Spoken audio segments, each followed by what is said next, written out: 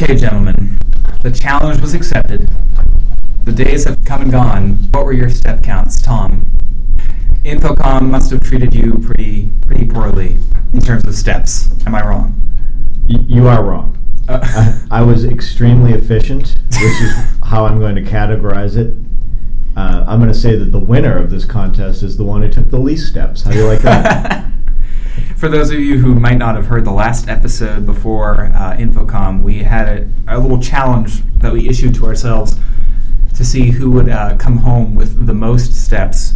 And the assumption was that that person was, quote-unquote, the busiest during the show. But as Tom pointed out, that isn't necessarily the case. But personally, I'd rather be more efficient with my steps, at least in theory. Right. So a crafty veteran will plan his meetings so that they don't have to walk very far apart, and that is probably how I'm going to characterize myself as doing really well in this contest. Okay, so what was your grand total again? All right, well, what are we talking about? Day by day? Yeah, Wednesday. All right, Wednesday. Distance, 6.1 miles. How many steps in total? I'm curious. 15,063. Okay, Craig, Wednesday? Wednesday, I was about 8.4 miles. Ooh. And 18,400 steps. Maybe a little less efficient with your planning. Apparently so. But that's okay, because I think I was the least efficient with my planning, even though I didn't think I was. 9 miles at 20,943 steps. Wow. Okay. Well, you win. I guess? Question mark?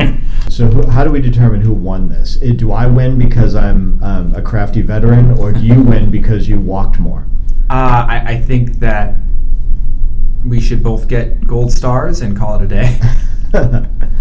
Fair enough. I don't think our corporate overlords are going to be like looking over, panning through this podcast saying, okay, which one of them was walking the most? We have to give them a raise. Well, we all have bonus structures based on how many steps we take at these shows. So, I don't know. Maybe there are some integrators out there who send employees there and saying, okay, I better look at your phone when you get back.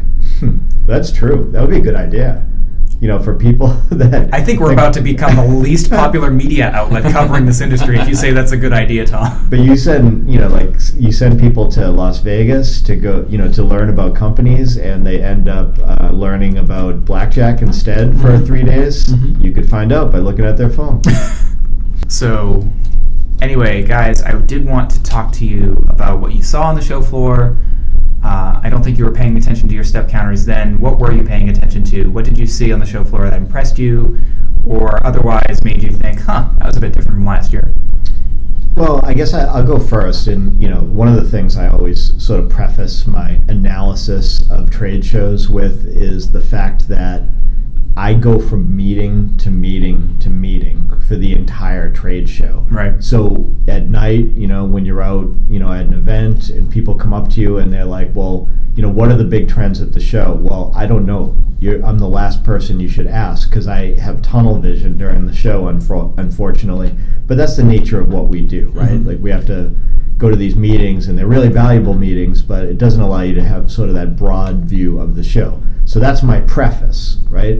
But my takeaways from the show, I feel like, there was a real maturation of the collaboration category. Like there was a time, not even that long ago, when people were talking about this category, like, oh, we should be getting more into collaboration. We should be providing more collaboration solutions. But that has definitely changed given the nature of the way virtually every customer of every integration firm conducts their business and deals with employees and installs work culture and meeting culture. Collaboration is part of every environment. So every integration company's conversations with customers are going to involve collaboration. So it's not so much about what is this new collaboration solution? Now it's about how does it fit into the ecosystem that we're trying to deliver to our customers. So does it allow us to do other things besides allow them to wirelessly present or whatever?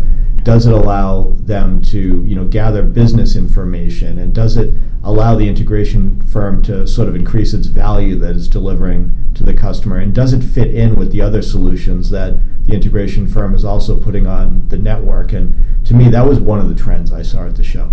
How about you, Craig? I'm going to go away from the technology and talk more about kind of the makeup of the people who were there.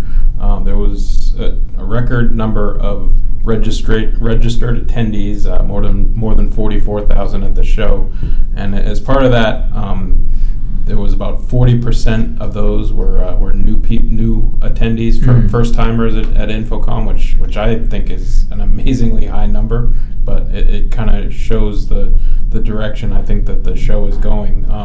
In addition to having integrators now showing in booths and on top of manufacturers, there's a lot of young people that are coming to the show. I met with and interviewed several of the young people who were at the show, and just talking to them about their experience and why they wanted to see what was going on at Infocom, what kind of career they see for themselves in AV, that sort of thing. So that's kind of the thing that stood out to me. I didn't have a particular type of technology or a category or anything that stood out, but just kind of the general attendance and the makeup of the people that were there, I thought was kind of an interesting takeaway. Just to sort of follow up on that, so there are so many first-timers at the show. Do you think that there's a correlation to those integrators who are trying to increase their presence at the show, bringing more customers, so those customers are first-timers? I do think that's part of it. I think the last couple of years, Avixa has made kind of a concerted effort to make sure that there are more end users, but I think the integrators are also doing it and kind of walking them around to say, this is the type of stuff that we want to work with you on, and these are the kind of solutions that we can provide for you if you give us a chance, that sort of thing. I think kind of it's kind of all in one solution. It's one-stop shopping type of thing. I think it's becoming more of a having the integrators showing off what can happen for the customers in addition to the types of products that they use. Right, because there were more integrator booths there this year, right? Yep, there was a handful of them this year, and I think we're going to see even more of them next year in Las Vegas, because the few that did have them this year seem to be happy with how the results are going. So I assume they'll be back for more. And I talked to a couple of integrators about whether it's something that they might want to do as well, and they said they're at least thinking about it, and we'll talk to the ones who were there to kind of gauge their success. So I think we definitely could see more next year. AVI Systems had a big presence for their first Infocom exhibit. I mean, they didn't go in, they didn't dip their toes in the water. They had a pretty big booth. No, that's for sure. AVI SPL has been there for the last, I don't know how many years, but AVI Systems was there for the first time. Whitlock was apparently there for the second time. I didn't remember seeing them last year, but I guess they were there. They partnered up with Herman Miller, which is a large furniture and office furnishings company, and part of that is to get themselves in the door and in talking to the clients a little bit sooner in the conversation, because the technology usually kind of takes a back seat to office chairs and furniture and stuff like that when people are trying to figure those kind of things out. So Whitlock has kind of an interesting partnership going on there with Herman Miller. I just think that it went well enough that you'll definitely see more integrators coming next year.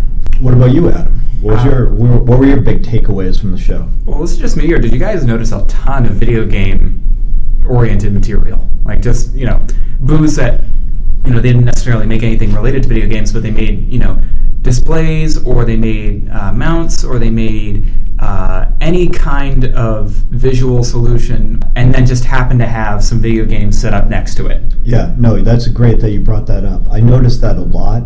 I noticed it during the show, and then when I was watching videos that I took after the show, I would be like, oh, I didn't even notice that they had a video game or an esports vignette in their booth.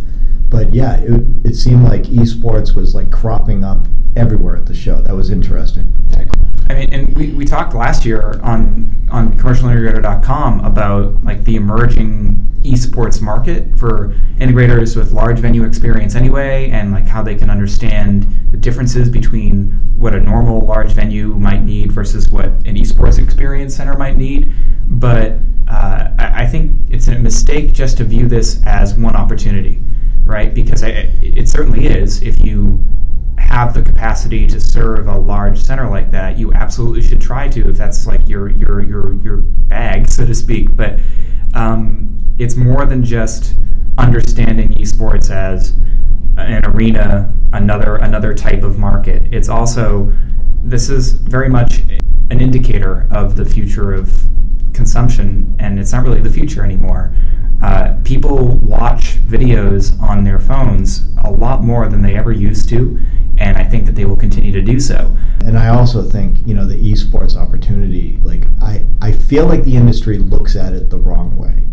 Because I feel like everybody thinks like, okay, well, I heard about this esports venue in Dallas. That thing's awesome, but that's not the type of project that I work on. Or, like I heard about this thing they're doing with the Philadelphia Fusion. That seems kind of crazy, but that's also not, the type of project that I work on. I think people are thinking of it all wrong if that's the way they're thinking of it. Right. I think they ought to be thinking about like, okay, well, what does my corporate client need in terms of a esports solution? And I know, like, from a certain perspective, that sounds odd, but in these corporate campuses that sometimes try to keep their employees happy and entertained while they're at work and give them an opportunity to let off some steam during a long work day. An esports station makes just as much sense as a ping pong table ever made. Right. And the same thing, and it's much more so at universities where students have a lot of free time. I mean, yeah, they're studying, but they have a lot of free time. They live there. And just like intramural sports was a big deal when I went to school, and I'm sure it still is now, esports makes a lot of sense on college campuses, and that's not a large venue project. That's an opportunity to outfit a room just like you would at another type of commercial integration application. So I hope that the industry looks at it that way going forward and doesn't let that opportunity slip by. Yeah, like 8 years ago when I was still like going through the motions at Westfield State University, they had, no disrespect to my school, but like, they were trying to do some video game tournaments and stuff, and it looked bad because it was just like a consumer level projector set up. I mean, not even a prosumer grade projector, just a consumer grade small thing. Does not handle ambient light well, and guess what's in a spare room at a college library? Lots of ambient light. You'd be surprised. So it looked horrible. That's not really the top tier, that's not even a medium tier look or solution that you want to advertise yourself as being able to provide. I think it kind of represents a new way of thinking when it comes to AV. It's a lot of people are kind of turned off at the idea of esports and maybe don't understand it, don't know what it's all about. But I think it's just about thinking about what they do in different ways and finding different opportunities that maybe didn't exist before. And I'm sure by this time next year we'll be talking about something that we're not even thinking about as